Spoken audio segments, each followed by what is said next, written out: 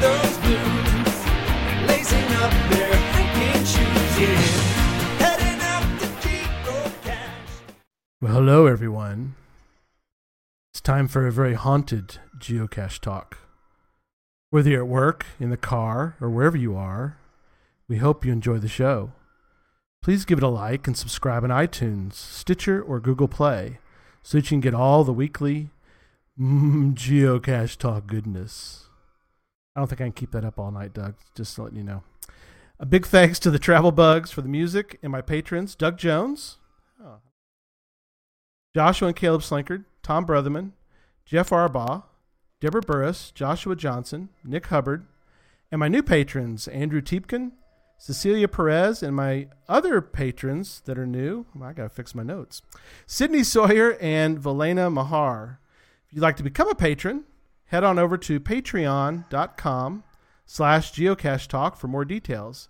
Patrons get path tags, coins, and other geocaching swag during the year, as well as invites to special events, which we just had, it was about a month or so ago. Doug was there. It was fun. Yeah, it was a lot of fun. It was a lot of fun. We'll do another one here soon. Support levels start at as little as $3 a month. So tonight we have news from geocaching.com, our mega event update, along with our weekly product tip, which actually will be a giveaway instead tonight. So let's jump right into show number 21 for Sunday, October 30th. As I welcome my friend Doug Jones, a.k.a. Limax, to the show. Welcome to Haunted Geocache Talk. Well, hello there. Awesome. Oh, man. Well, it's Halloween. Or at least it's the day before. It's All Hallows Eve. Boy, we can go back with as many Eves as we want if we want. I guess we could. That is very true. Well, gosh, where do we start? We'll start with geocaching news. And if you're in the chat room, we'll try to keep track as best we can of all of that's going on in the chat room, so see how that goes. Oh well, okay. Souvenirs. Did you get your Halloween souvenir this weekend? The Ghost of Unfound Caches. Yeah, I actually did. Okay. I've already cleaned out all the cemetery caches near me. Whoa. So, Okay. Of caches. Okay. All right. And so I happened to actually avenge a DNF from I'm not sure how long ago. Oh, very cool. Yeah, and I happened to walk right up to it and find it. I'm going, why? didn't I find it the last time? And I think it was because I was looking somewhere else. Okay. Instead of at ground zero, because usually, Doug, you want to get to ground zero. Okay, I'm sorry. Yeah, well, it was, my GPS was kind of bouncing all over the place when I was trying to find it the last time. And construction dictated that I parked in one spot. And because construction dictated that, I found it quicker. Okay. Well, and we've both been doing this long enough to know that sometimes you leave, you come back some other day, and you're like, boom, you're right to it. And you're like, I don't know what I was thinking, what I was doing before, but there it is, plain as day. Right. Yeah, who knew I could find it that fast? Right. It was going to be in the last place you looked. I don't know if you knew that or not, but it's. Well, I actually looked two or three other places after I find it to let me know that it's not the last place I actually looked. Okay, good. Well, you're a little different. Does anybody tell you that you're a little different? I think I've heard that once or twice. Then we were talking before the show started about a gift souvenir.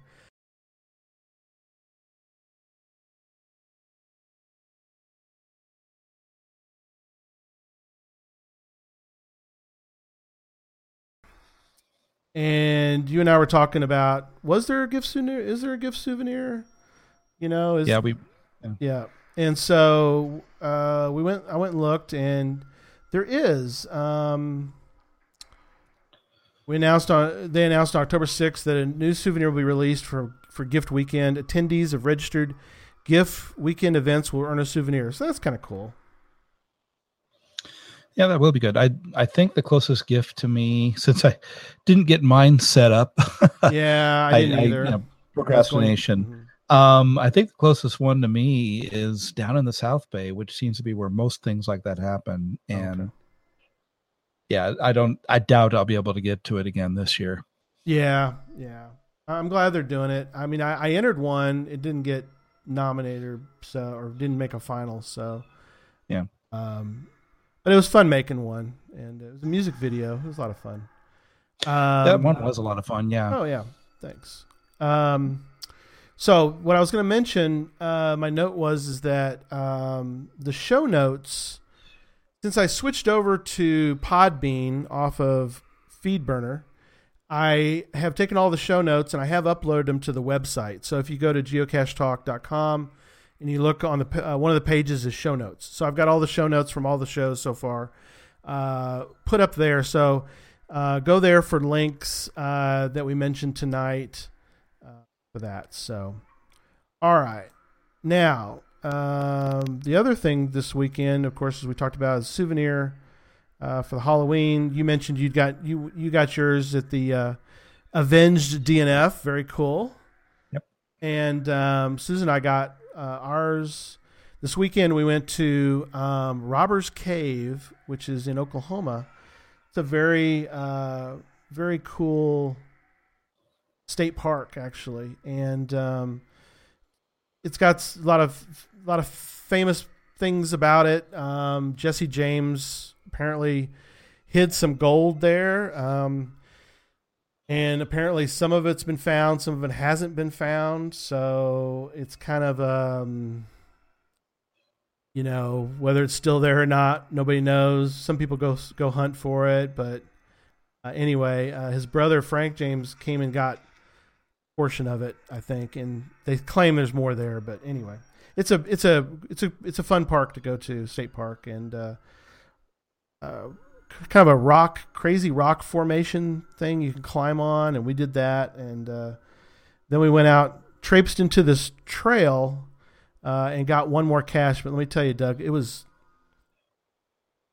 that far, but it was really hard to get to the location. I was hoofing. I mean, I was tired, and we got to it finally. We had to go off the trail to get to it, and then thankfully, Slinky Mama saw it, and I was like, that's great. Let's sign this thing. Let's get back to the trail because I am beat. It was a long, arduous hike to get to, but it was fun. We had a good time doing that. Well, that's good. Yeah, I can relate to those long, arduous hikes. Yeah, part of when I did my quote unquote Gold Country tour at the beginning of the month, beginning of September. Mm-hmm. The last cache, which was the mystery for all the other caches we had found, was down I really can't call it a box canyon because there was another end, but it was up and back because it was by the border of the park. Oh, okay. And so we went down to get it, and then we had to climb back out to get back to where our cars were. So. Oh, okay. Yeah, I know exactly. Yeah, you've got a few more hills in your area than around here. Now, there's some hills where we were up in Oklahoma, but not much around here hill wise. Terrain wise is not too difficult around here. So, okay, and now I'm going to mention another news item is this treasure coin. Show it with our spooky. So there's the coin. This is the coin that. There's the other side is a kitty. There we go. Geocat. And this is the coin that Chris Williamson is selling. These are for sale. They're $25. The interesting thing about these coins, if you buy one, is he will get you access to the movie before it comes out, which I think is kind of cool. So if you think about it, you're buying sort of a movie ticket, kind of, along with a cool coin, and the money that goes to this that's going for this coin. Plus, you get a cool coin. His plan is he's going to whatever he raises with this in the movie, he's going to make another geocaching movie. So I thought that was kind of cool. It's almost like a collectible movie ticket, a souvenir ticket. Oh, absolutely. Yeah. There aren't many of these, by the way, either. So if you're kind of into rare geocoins, that's a really rare one. Yeah. That's really cool. So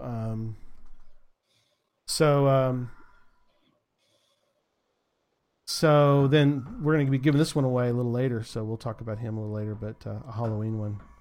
So anyway. I really didn't realize how big that was until you just held it up. That's a massive coin. It is, isn't it? It's pretty heavy compared to this one. Yeah. That's just, wow. Yeah. Yeah. That's amazing, isn't it? Yeah. Cause Chris's coin looks to be about the size of $50. And this other coin is much bigger. Yeah. It's even bigger than a regular silver dollar back when we had those. It is. Yeah. Size, so. It is very cool. I'll try. There's the back end. I'll close, but. Oh, that's cute. I ain't afraid of no ghosts. Yeah. That's really cool. Great.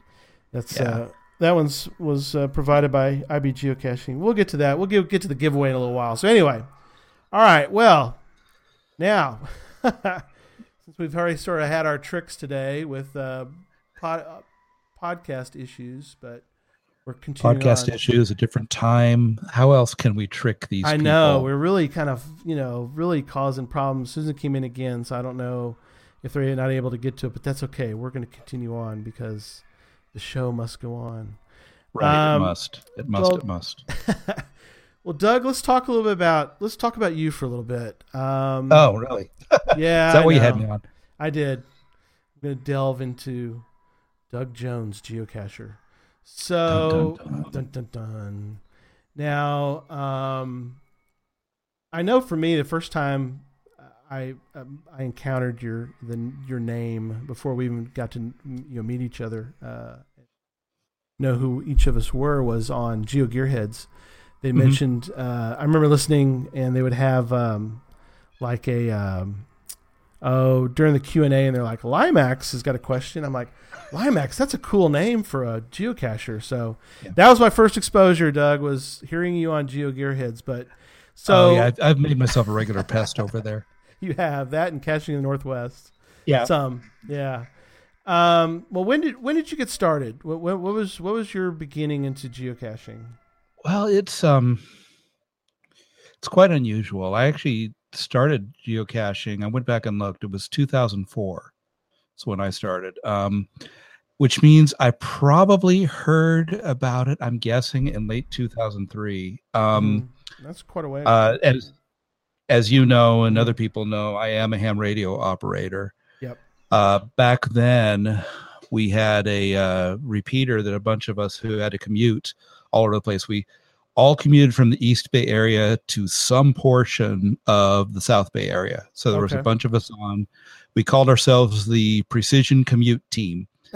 And we'd actually give each other traffic reports as we encountered traffic to let other people know, let other folks know on there. Wow.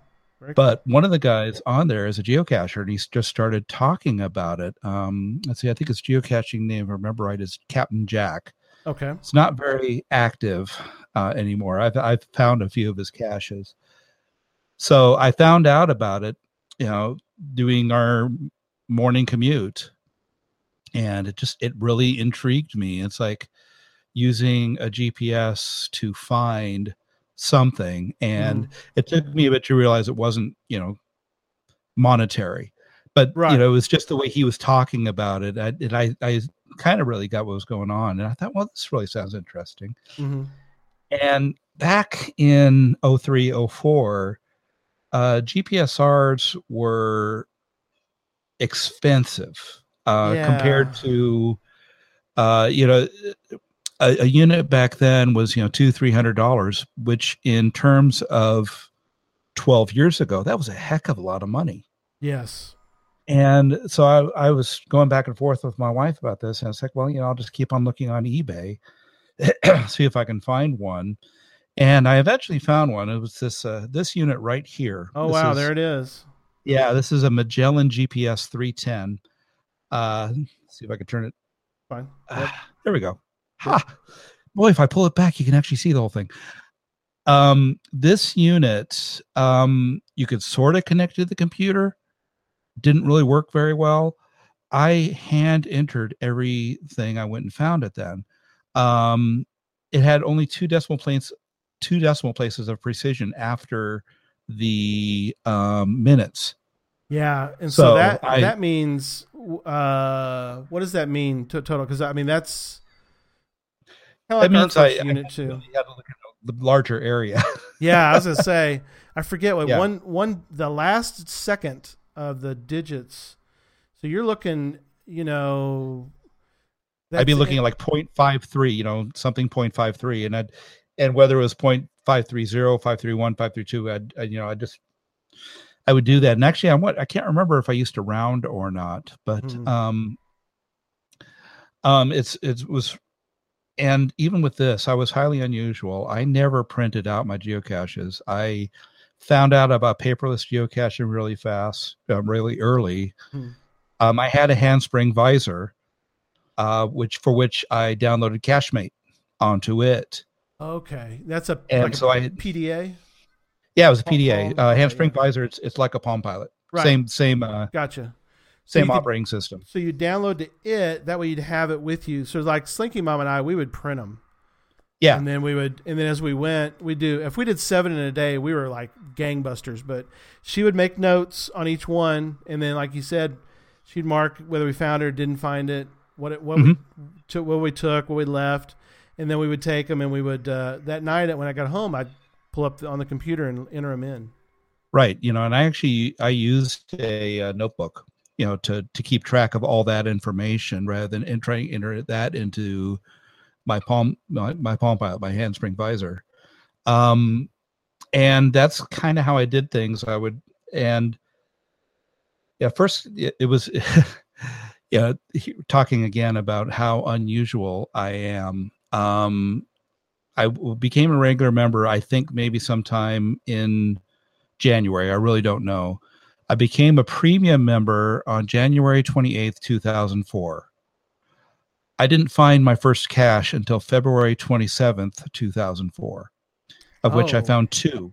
Okay. And then I found one more in May, and that's all I did for 2004. Okay. A total of 3 caches. Hey, at least you get some in 2004. I mean, well, of course we started in 2006, so but there was a couple of lean years in there, Doug, when we probably didn't find more than 3 or 4 caches. Yeah. 2000, by the end of 2005, I think I had 9 caches found. Okay. So, yeah. And I think it was the first 10 caches I found with this unit. Right.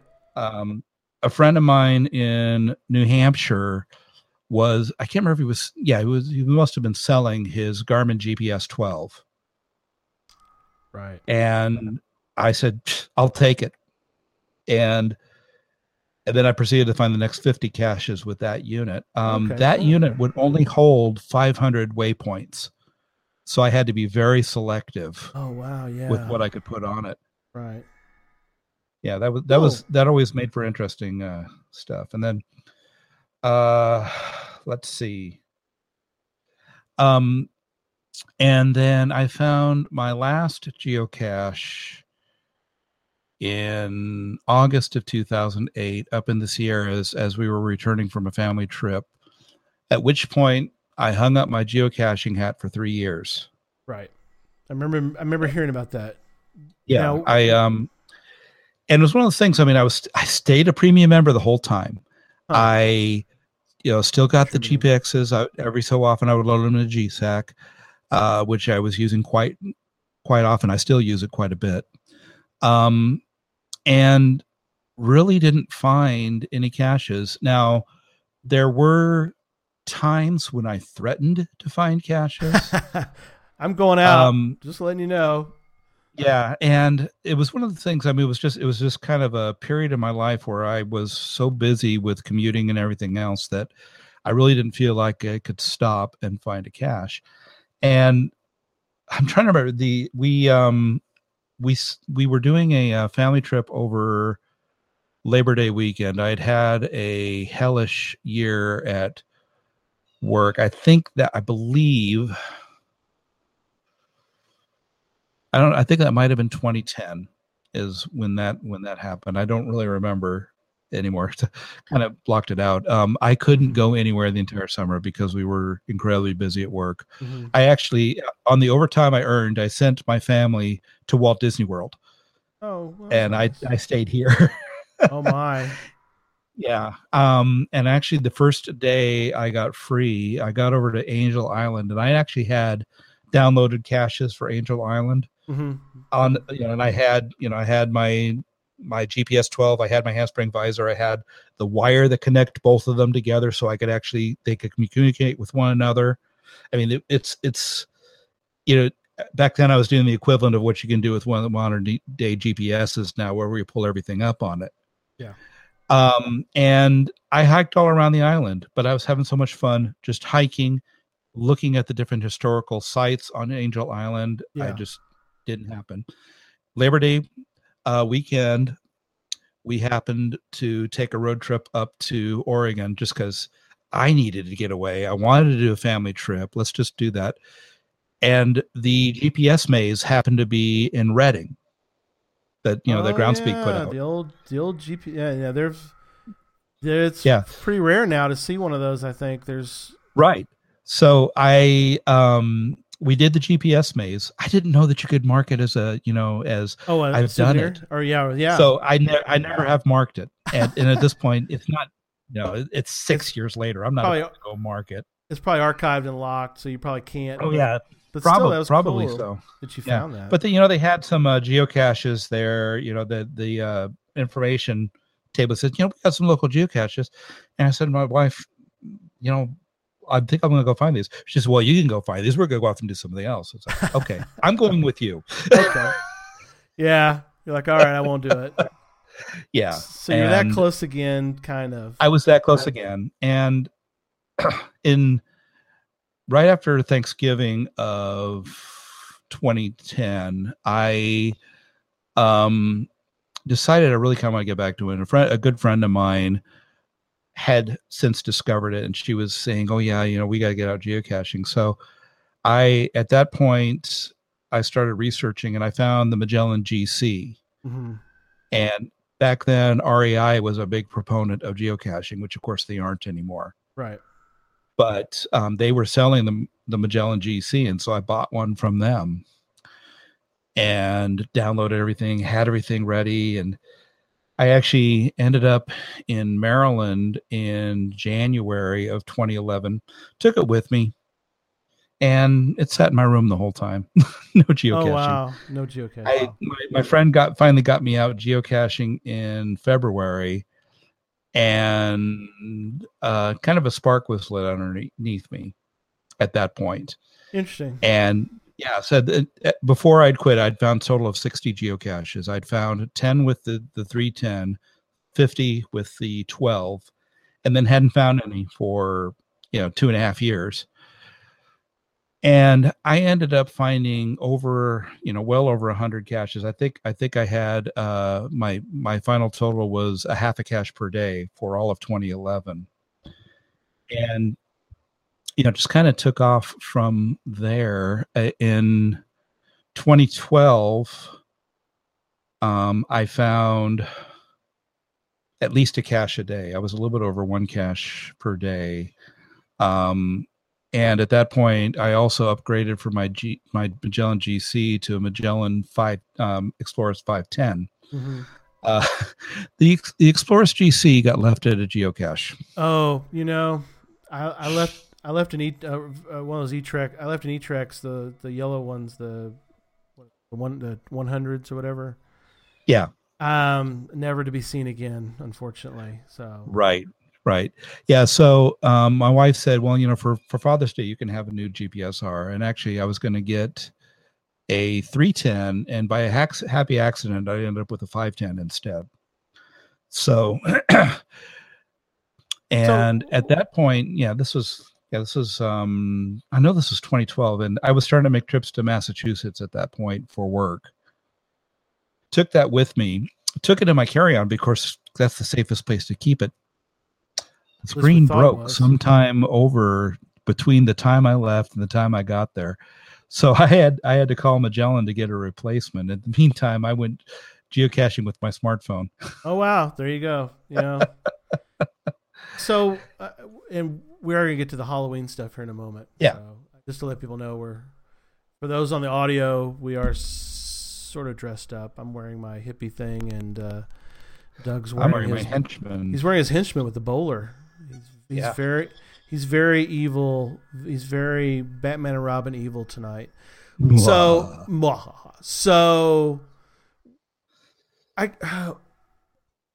overall, what do you think? This may be a tough question. What do you think led you back to geocaching, and why do you think now what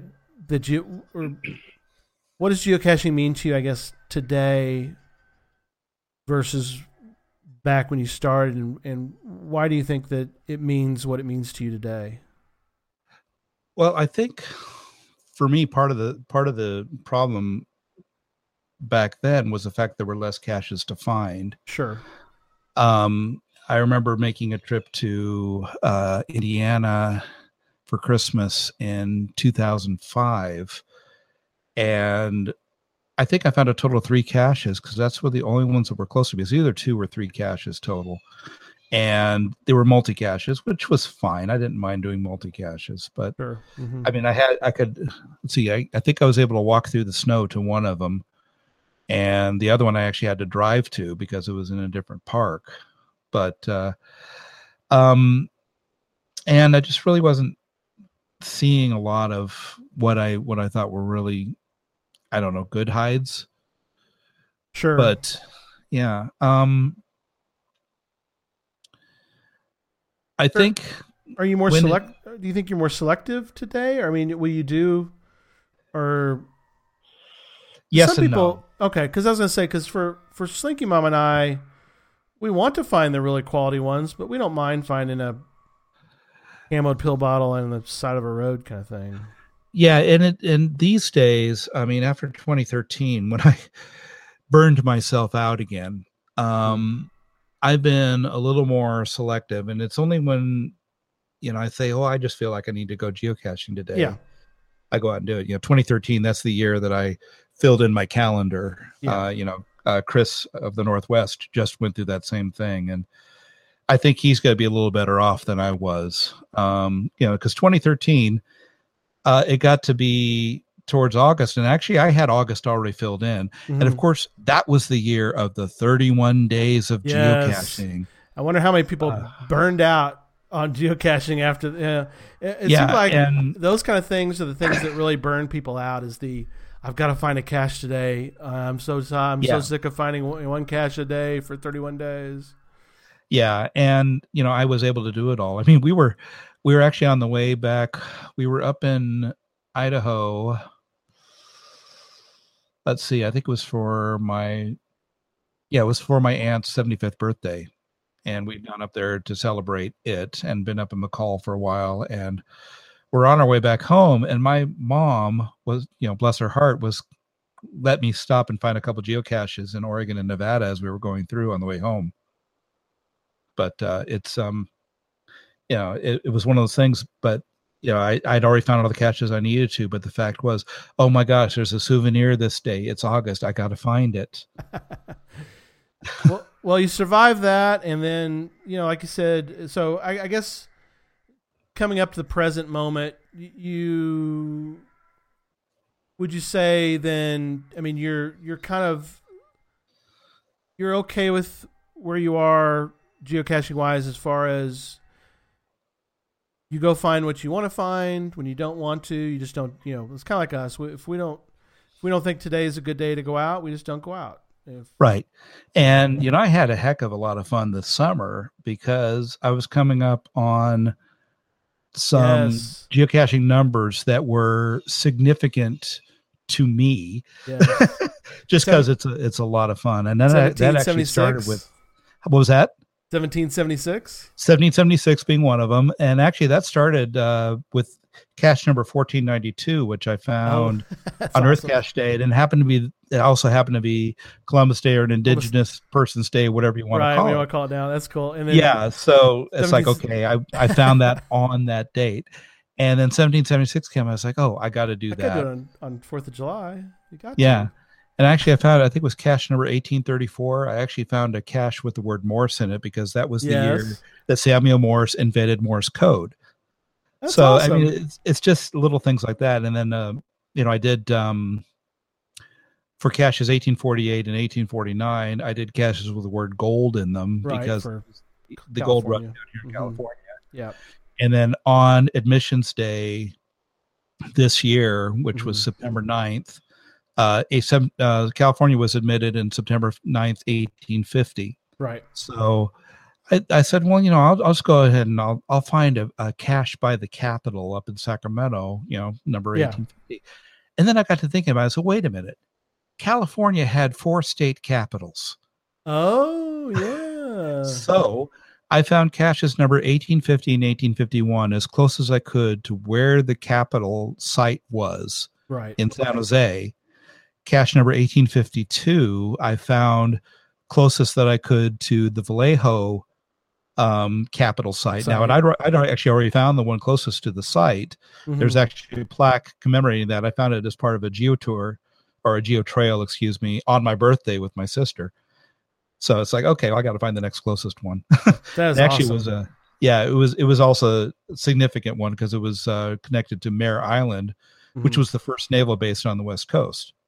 Oh, was it? Interesting. I didn't Yeah. know that. That's very cool. And then 1853, I found in Benicia at the actual Capitol building because it's the only other one that still exists. The building's still there. Yes, building's still there, and boy, is that a wonderful tour! If you can get, if the docent who was there when I was there is there, it's definitely worth the price of admission. He knows everything about that building, and just showing us around, it was a lot of fun. Oh, very cool. Yeah, and then 1854, I did find up in Sacramento by the, but those were the years that each of those, that's where they met. And there was actually one other date, and I'm not even going to worry about it. I think it was in the 1860s where, and I'm already past that number anyway, where Sacramento was flooded. And so that year the legislature met in San Francisco. Oh, okay. For yeah. a while. Oh, neat. Okay. Yeah. Very cool. But, and since then it's like, okay, I found a few caches here and there, but there again, I'm not gung ho finding them. It's like I went and found one this weekend just because I happened to be somewhere nearby where I could find one. It's like Earth Cache Day. I didn't find one that day. I was with family the whole day, and that was much more important. Oh yeah. Than trying to find Earth Cache on a day. I mean, if it was the weekend, I might have been able to work it in. Yeah, I wish they would do a few more. Like this one was kind of interesting because it was several days, which kind of is nice to find a cat. So you're not like stuck with just Halloween. You're able to kind of do one sometime this weekend. So right, well, very cool. So yeah, and I actually did say to Groundspeaker, geocaching.com, whatever they want to call themselves, why is this only one day? And they sent me to the blog post. This is why it's only one day. It's because we have always had it as one day, and that's what it's going to be. It's like, okay, you're not really giving a no, true thank answer. you. Yeah, not a true answer. Well, let's delve into some Halloween geocaches. So we're gonna talk for a few minutes about this trail, and I'm going to show it on the screen for YouTube viewers in the future. Since we're having some YouTube issues tonight, so let me share my screen, and then. Oh, look, there I am. There you are. Okay. Sorry, you seeing this okay? I am seeing it just fine. Okay, great. So there's this Halloween trail. It's in Jefferson. I'm going to turn my music down. It's got the ambient music going here. Okay. Halloween trail. We found this. Slinky Mom and I were in Jefferson, Texas. Jefferson is a very interesting town. We don't really have time to get into all the details about Jefferson, but it's interesting. Go read a little bit about Jefferson, Texas sometime.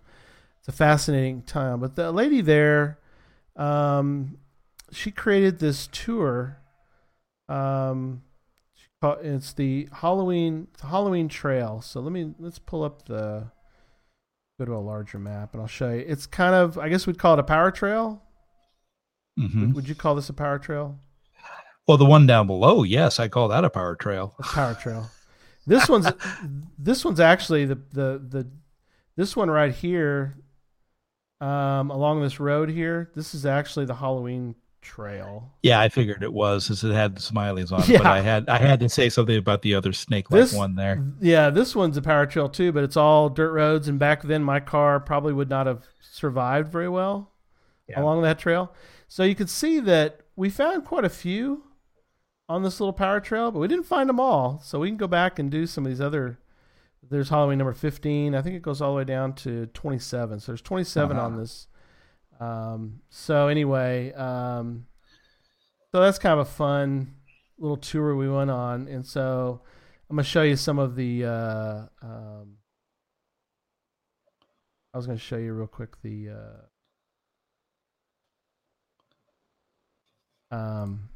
show you some of the items you can find. There's some of the geocaches. There's one of the geocaches right there. Oh, that is just outstanding. Isn't that cool? Yeah, I'm assuming it's a container in the base of that. But yeah. So wow. So you get off the road and you go hunt, for that. And it's for those on the audio, it's a tombstone, says "Stay Scary," and very well done. I don't know. I assume she found that and turned it into I'm sure she'd found it and turned it into a geocaching container. That would be my guess. Yeah. I know there was one I found that was actually just kind of hidden some bushes, and somebody had taken one of the one of those tombstones that you could just get, like a foam tombstone, and just stuck it behind that just for something different. Here's another one that was converted into a geocache. So wow, kind of neat. Yeah, I think you want to do that one during the day. Scary Pumpkin. Yeah, we did these during the day, but I think it'd be fun to do these obviously at night, because you don't have to traipse too far into the woods, but you do have to go into the woods for a lot of these. So I think it'd be a fun trail to do actually on Halloween as a group. There's a white the white bat. Oh, neat. You just attached a bottle to it, but so it works. Yeah, it works and very fun. She had some that really, to me, were very tough, and we just didn't find them, but. Anyway, but we enjoyed it. So again, they're in the show notes. You can take a look at them. And then I left a couple other notes in here, and then we're gonna get into the ones that you put in there, Doug, as well. This Monsters, Aliens, and Spooky Caches. That's just a bookmark, but it's pretty cool. It's a bookmark of caches, kind of in different parts of the country, and so. I think it would be kind of interesting to go search for them, some in your area. But there's a whole list. Some of them obviously are gone or missing. Sure. But there's this whole Arkham horror thing. Mm-hmm. Yeah, in Manteca, California, there is I can't remember if it's a grocery store or a convenience store, one of the two. Right. But they've decorated it inside as if there were aliens taking it over, and so they've got like a big spaceship inside of it, and they've got, the green aliens here, there, and everywhere. And it's a virtual cache. Oh, okay. So that was we been around found that one a while back, but so this is a puzzle cache. It's a whole series called Arkham Horror. That's kind of cool. How Lovecraftian. Yeah, I like the interesting. All right, so and then the last one that I had was. I don't know. It's we had talked briefly before the show started about the Halloween or challenge caches. This is a challenge cache, and it's been around for a while. 2014, so before moratorium, I guess. Right before the moratorium. Well, if it has something to do with descriptions, then definitely it's before the moratorium. Yeah. So what you do is you're supposed to find 25 distinct caches, which has one of these words in them. They're all Halloween words. Of course. So that's kind of neat. It's something different to do, is to kind of hunt for these words. And then, of course, some people are really good about they logged All That right there looks like a Project C list. This one right here, the person did, yeah, because this is Yeah. probably recently found. Yeah, see 8/3/2016. So they finished Yeah. this by using that exactly. Now, what's interesting is some people did. This person hand wrote it. That's neat. Yeah. Way to do it. So Yeah. and they found their requisite. I wouldn't say prerequisite. Their requisite 25 caches. So Right. I don't know. Cool idea for a Halloween themed challenge cache. So Sure. anyway, all right. Well, we've got some that we're going to show that you have notes on. Right. This one's called the Dublin Pioneer Cemetery. Yeah. This one here, this was pretty neat. This is a multi-cache, and this is in a historic cemetery in Dublin, California. And with this one, we actually had to go around to different grave sites and get information off of the different sites, Oh, cool. and Yeah. then using that to find the final. I actually got my kids to do that one with me because it was a little more historical. Yeah. Yeah, that's It shows you all the Yeah, that's, stages. That's very cool. yeah. Yeah, that's an interesting way to do it, is to have. So you would have to travel around to. Were they all in the Let's same just it's all 6 different sites. If you scroll back down, you can see they're on the map. here? Yeah. They're all within this little cemetery, and the cemetery itself is not that big. Oh, okay. Yeah, but it's the Dublin Heritage Site. They've got a museum and some other things there, Very as cool. well as the cemetery. Yeah. Well, that's a good but idea. it's a lot of the historical figures from Dublin were buried here. Oh, okay. So, Oh, wow. Yeah, this one, Harlan family. How many weeks plus one did the Harlan family split with the Donner Party before the fated Donner Party was trapped? That's interesting. right. Yeah, I think that one, if I remember, it was a plaque as opposed to an actual gravestone. So Oh, okay. yeah, Yeah, that looks like an interesting location. So, all right. It's been a long time since I found that one. Yeah. Here's one. It's a graveyard cache. Yeah, this one here. Monster Yeah, I Mash. mentioned Captain Jack earlier. This is by him. Oh, yeah.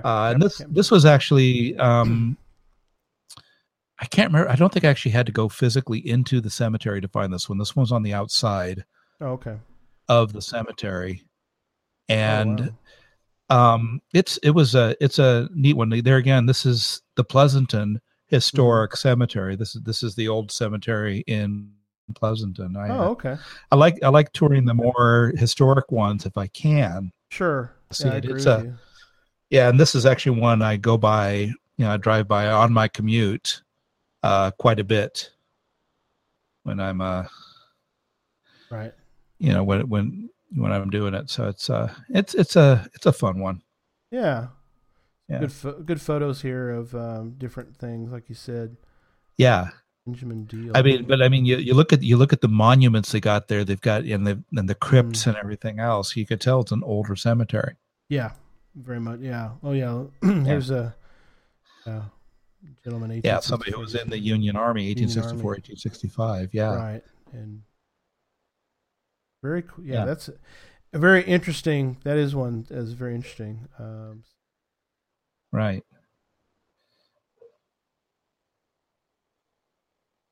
Then you're in Livermore, so this one's interesting. Livermore history. Yeah, a little more history. Actually, I waited to do this one so I could do it with my kids. This one actually just starts in the cemetery and actually starts in the oldest active cemetery Oh, okay. in Livermore. I say active only because the gravestones are still there. I don't know if anybody actually, no, come to think of it, I think there are still some sites available up there, but this one here,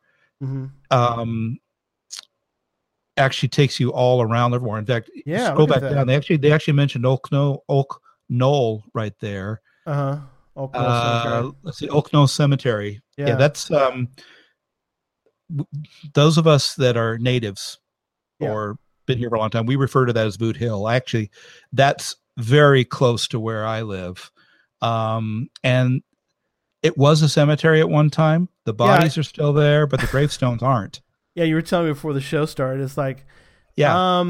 why did they do I mean, who knows why they did it?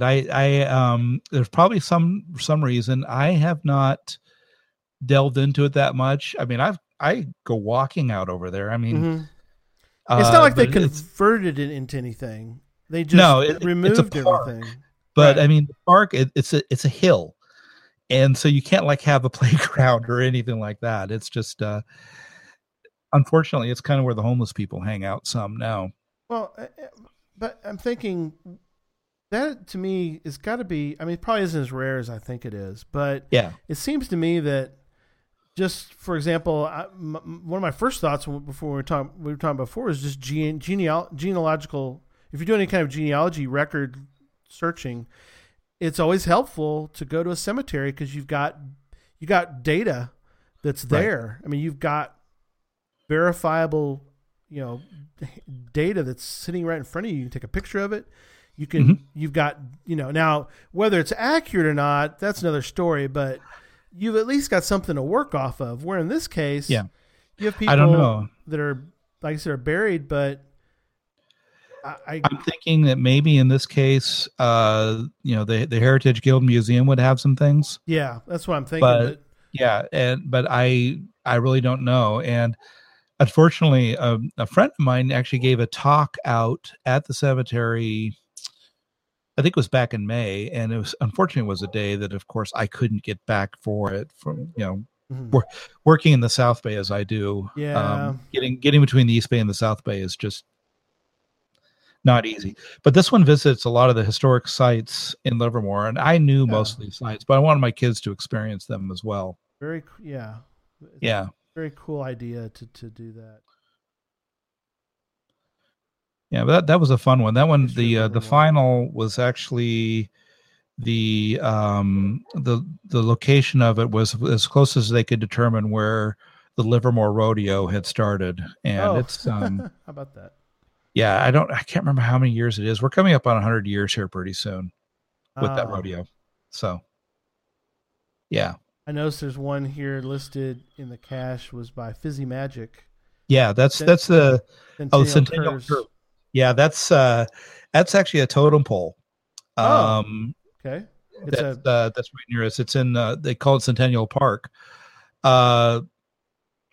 I was probably giving away a little bit of it, unfortunately. Oh, that's okay. Well, we won't do too much. Yeah, it's because it's a virtual. So yeah, it's a virtual. I mean that was one that I did quite early on. It was that's a fun one, and there you can see pictures of the totem pole. Yeah, there's the pole. Wow. Yeah.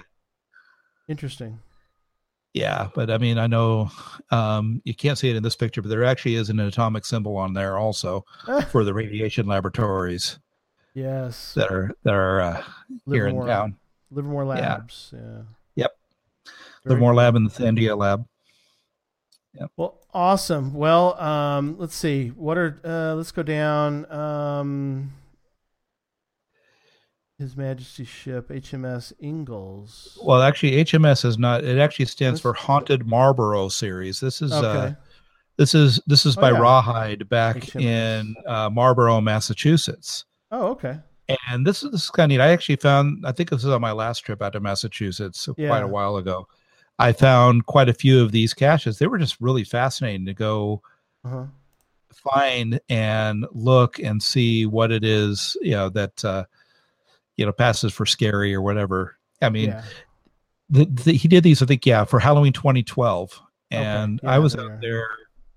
Let's see, he did them Halloween 2012. Yeah, actually, I might have been out there I was out there in November 2013 is when I was out there. That was my last trip out. I had to stop and think. It's like, when did I change jobs? When did this? When did that? So yeah, time changed. Yeah. Even though 4 years ago, like you said, for you and I, it's like it gets lost in the sea of memories sometime. Oh yeah, it does. Everything just starts melding together, and it's just impossible to figure out. That's very cool. And then this one's kind of interesting because Susan and I, our whole family, love going up to Boston. Yes, we went to a wedding last year about this time. And actually, it was about 10 months. Now it'd be 14 months ago. But basically in the fall, in sort of beginning of the fall in Boston's gorgeous. But the Boston Common treasure hunt. We love Boston Common. It's an interesting area. Yeah, and this was a really, really fun Where I Go. It's one of the most fun Where I Goes I've done. And unfortunately, somebody from out here was just out there, and I suggested this one to her, and she had a lot of trouble with it. And unfortunately, I'd already deleted my cartridge. And so I couldn't help her like I wanted to. And I felt really bad about that. But, the reason I included this one, part of the Boston Common used to be a cemetery. Yes, I think I do remember that. I do. Yeah, and it's really kind of funny because it's where the kids' playground is now. Oh my! Whoops. At least from I did the Freedom Trail tour from the people there, and I think that's what she said is that used to be a cemetery. Wow. Yeah. So, love that area. Yeah. Just a great area. Yeah. Plan M. Not Plan M from Outer Space. This was Plan the 9. Second one at this Plan particular M. cemetery. This is down in Fremont, California. And there again, it's an older cemetery. Sure. There used to be a multicache there hidden by Marky and Joni way back when. And it's since been archived, unfortunately, because they did a lot of construction there. They added in a street and put some houses in behind the cemetery, which actually made it easier to park at the cemetery because the only way you could get into it before was to park up the street. Mission Boulevard, which is where this is. There's no parking on the street, right? And the only way to the cemetery was up this long set of stone steps because it's kind of up on a hill. Yeah, and that got archived, and it was really kind of funny because I went and I tried to look for the gravestone from that multicache. Yeah. And I couldn't find it. Oh no. So, but it's fun finding another cache in that cemetery. Yeah, I gravitate towards cemeteries quite a bit, and I didn't put all of the ones, of course, I found in cemeteries. I was we do too. We Woodland, like California for a month. Yeah, we like the cemetery caches. Like you said, you get a little bit of history. They can be kind of unusual. A lot of times they can be really good hides too. I mean, not all of them, but some of them can be can be good. Right. So and especially in Texas, there's not a lot of. Pretty much the entire state's private property. Don't ask me how this occurred, but everything's private property here. So parks and cemeteries are the premium. Those are the primo spots for geocaches because they're public locations. So yeah, that one's very cool. I like the photos that they added into the that board. It was really neat, and I think you can tell by the pictures what the final container actually is. Yes. So that's very cool. Right. And that so this last I must have put the. So we can go to this one. No, one of let's see if the Narmer coin. Well, Narmer came up. So if you there you can scroll on where it says in one of McCall's best right there, recently spotted. Yeah. Okay, there we are. There we go. Who knows what happened with the link? Okay. One of McCall's best. The reason I went there was actually to place that Narmer geocoin. And I actually did that over a year ago, which means I'm sure the coin's no longer there. The coin was a coin that liked to visit cemeteries. Okay. This particular cemetery, this is McCall, Idaho, is where this is. This is the commemoration of Smoke Jumper Friend's father, who was also very big into the emergency services up there. It was a great tribute to this person. Right. We happen to be in the cemetery because we've got family buried there. Oh, okay. Mm-hmm. And so we were there to tour some of the sites, because we were, my mother was wanting, just taking us around to some of the different things. I mean, I don't know why she chose this trip of all the trips we've made up there. We used to have a family cabin up there a long time ago, and we don't anymore. Sure. Got to be way too expensive with property taxes and everything else. But so we were just kind of doing some driving around McCall, and as many times as I've been there, I stayed to the main roads. So it's kind of neat going off on some of the side roads, when we weren't hanging out at the lake. So kind of like what, as we always say about where geocaching can take you, because you don't know sometimes unless you go do a little hunting for geocaches. Right, exactly. and it's a lot of fun. Yeah. On a side note, yeah. There's all the places. Yeah, Slick Rock, the third one down there. That's Mm-hmm. I actually made a special trip to go find that one because it was a friend of mine's from here. Yeah, he's actually a native of here, like I am. Yeah. That was the first cache he found. Oh, Happened to be this particular cache. Okay. So okay, I'm going to go look for it. Still active. And I actually found it. I found his name, his and his father's names in the cache. Very cool. So I snapped a photo of it and sent it to him when I got great. where there was actually cell coverage again. Yeah, that's a neat thing to do there to help out somebody with their first. But I mean, this is who remembers to do that with their first one. I mean, we didn't remember to do that. Oh, you know, my first one was a park and grab. I mean, the first three I found were all part of the VTA light rail series in the South Bay. I have still not found them all. I mean, how many years later? I mean, I've been caching now 12 years. Yep. On paper. Right. So officially.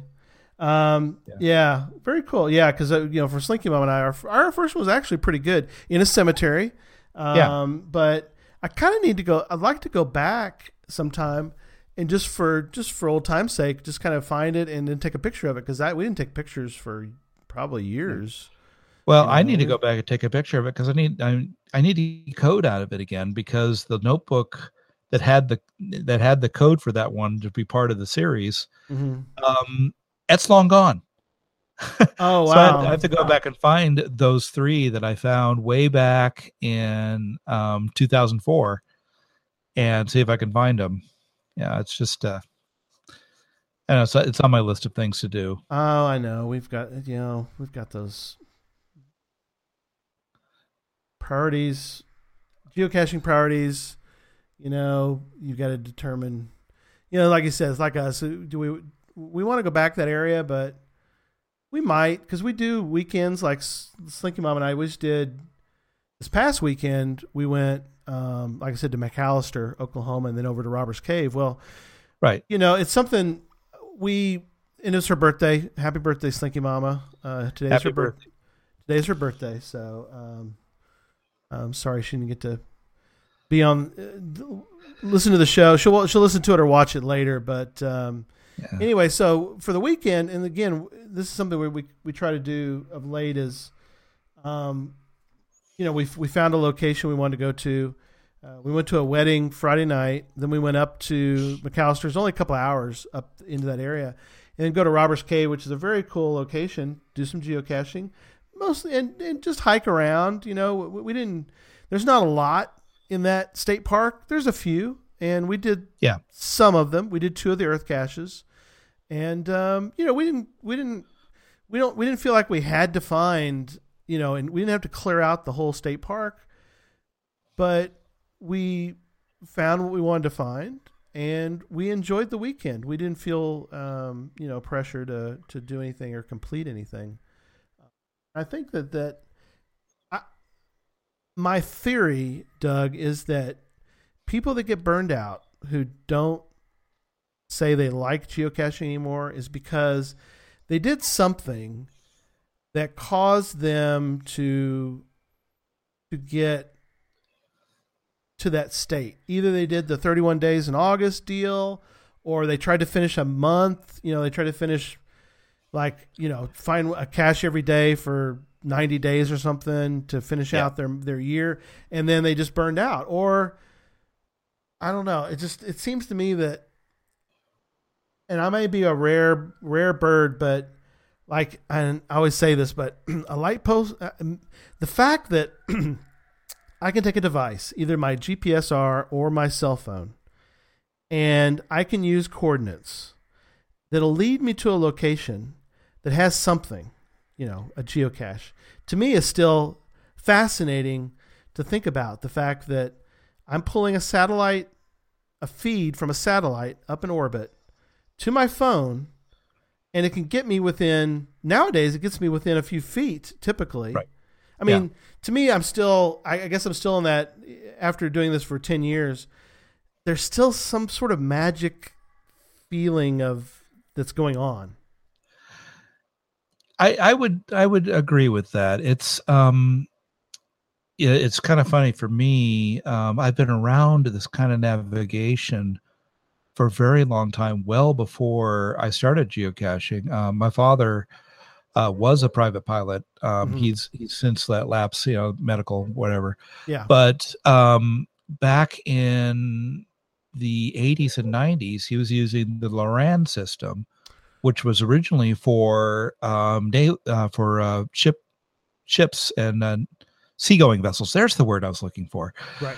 And they adapted that for aircraft. And I remember when he had put the Loran antenna on his aircraft that he has, he built his own. Wow. Yeah. My father, Very one cool. of the last great Jack School trade. That's awesome.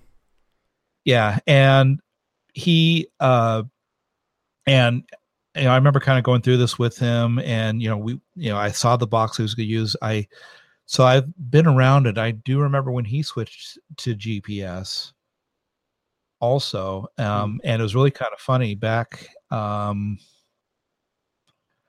trying to remember if I was. Well, no, I had to have been geocaching at the time. I think. Yeah, it might have been when I was taking a break. I was doing some ham radio experiments one day, and he called me up and said, "Yeah, he had to update the database on his GPS. It was a Garmin also, and with that Garmin, all he had were Macs, and I had a PC, and he had to use a PC to do it, and so I went over and helped him install those database. I remember I was an airport database that had to be updated every so often so that he could get where he needed to go. Yeah, that's and have the more accurate information. But, yeah. I've been around this a very long time, and when I started looking at GPSRs way back in 03, 04, whenever I did, and of course that's all so hazy at this point. It had to have been 03 when I was starting to look at them if I became a premium in late January of 04. It was surprising to me at how expensive these units still were back then. I mean, these days, you can get, well, I think it still would cost you a little bit over $100, but by today's standards, that is so much less than what we had to pay for 12 years ago. Right. And the accuracy has improved, but yeah, no, I agree. Yeah. There's still, but you can get one. I think you can get that E-Trex fairly decent for about $100. Right. And that, that's why I ended up with the Magellan Explorer State GC. It was the least expensive. Sure. And, I did that, it held 10,000 geocaches. So I thought, well, I can do a lot more with that. And, I've always been somewhat of a cheapskate. Probably not as bad as Scott Burks. Well, but, but for me, shout out to you, Scott. Go Cubs. Yeah, go Cubs. But this unit here, I got it for a song on eBay because the guy listed it as a non-working unit. Oh, yeah, I remember you telling me about that. He said the accuracy was not working or anything else. So I thought I would take a chance on it. Yep. And I did. I called up Magellan. They said, "Oh yeah, you need to do a factory reset on. Here's how you do it." Boom, perfectly working. It worked. Yeah, and it worked fine. That's awesome. But yeah, I remember taking this unit out into the backyard and trying to figure out why it wasn't working right. And yeah, we've got it. I was able to, just by calling them up, I got that working, and and it was a good unit. I mean, it's definitely not working now. I mean, one of the buttons is missing. Yeah. Completely. Yeah, I was trying to get it to work, and so I was trying to play with that button, and I ended up ripping it out, and that was a no-no. No. Yeah, my first one, for some reason, even though it's got full power, it can't pick up satellites. So it's pretty old. Yeah. Like I said, 06. Yeah. Well, very cool. We've got a giveaway, and I think I've got an idea of what we're going to do. So you'll need to send me an email to geocachetalk@gmail.com with the answer, and you'll win this coin, which I'm showing. Very cool. It's a little Halloween geocoin. It's actually trackable. Very coppery. Very coppery. Yes, it is. It is trackable. It's very cool. This was provided by IB Geocaching Supplies, best site for geocoins, cache containers, and much more. Can be found at ibgeocaching.com. And instead of doing product review, we're going to give this away. But my product reviews are sponsored by Cachly. Cachly is the foremost geocaching app. Can be found at cachly.com.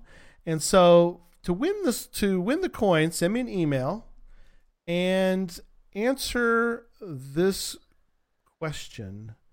And that is, during the show tonight, we've talked about several geocoins. The one we're giving away, we talked about treasure, and we talked about another one. And this is what I want from everyone is the name of the geocoin that Doug mentioned during the show, and as far as we know, is still stuck in that cache up in Idaho, I guess. Yeah, as far as we know. As far as we know, but give me the name of that coin to be entered into the giveaway for the Halloween geocoin. One thing also I need to mention, and it'll be on the show notes, but to buy the treasure coin, you need to send. They're $25 per coin. You can buy more than one if you would like. You get a free pre-screening of the movie, and you would send that money to usually PayPal is what most people are doing, and you would do it to sunfirefilmsinfo@gmail.com, all one word, and it's in the show notes again if you need more info. But it's sunfirefilms, plural, info, all one word, @gmail.com. And I know Joshua Johnson got his in the mail. I sent off to the person that won a couple weeks ago. That coin got in the mail to that person, so that's great. So anyway, and so let me mention about coming soon. So next week I'm having on Russ Atkinson.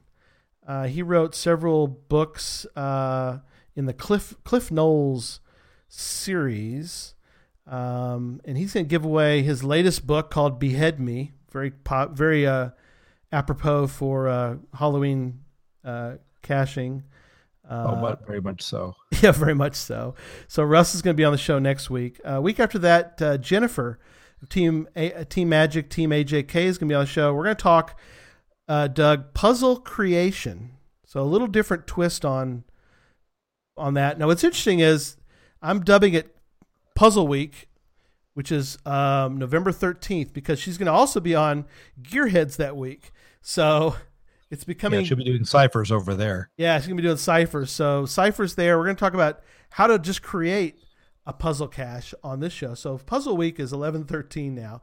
And then 11/20, Antaeus is going to be on with me, Jeff Arbaugh, on 11/20. So... Well, that's going to do it for tonight. Doug, thank you so much for being on the show and bearing with our technical difficulties. Oh, it's been a pleasure. I just realized we didn't get to all the questions you asked, had in the show notes for me, only because I started rambling again. That's okay. You know what? That gives us fodder for next time, because I'll have you on again at some point. So that'll be fun. We'll talk something else that day, but yeah, we'll get more stories about we'll get more story time with Limax.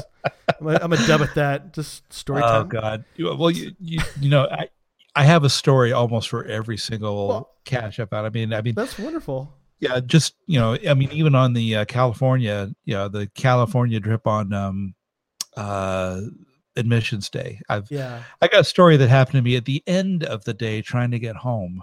Oh my! Like I said, I will have you back on, and we'll talk some of those cool stories. So, all right. Well, email me for the coin, your guess for the coin, at geocachetalk@gmail.com. Don't forget to follow us on Twitter at geocachetalk and Facebook at facebook.com/geocachetalk. Show can be found on iTunes, Stitcher, Google Play, as well as the Geocache Talk website. Don't forget to click on the subscribe button if you're watching at some point the show, so you can see and hear the show on a weekly basis. Until next week, don't just talk about geocaching on Halloween, but go geocaching. Good night, everyone. Wow. Wow.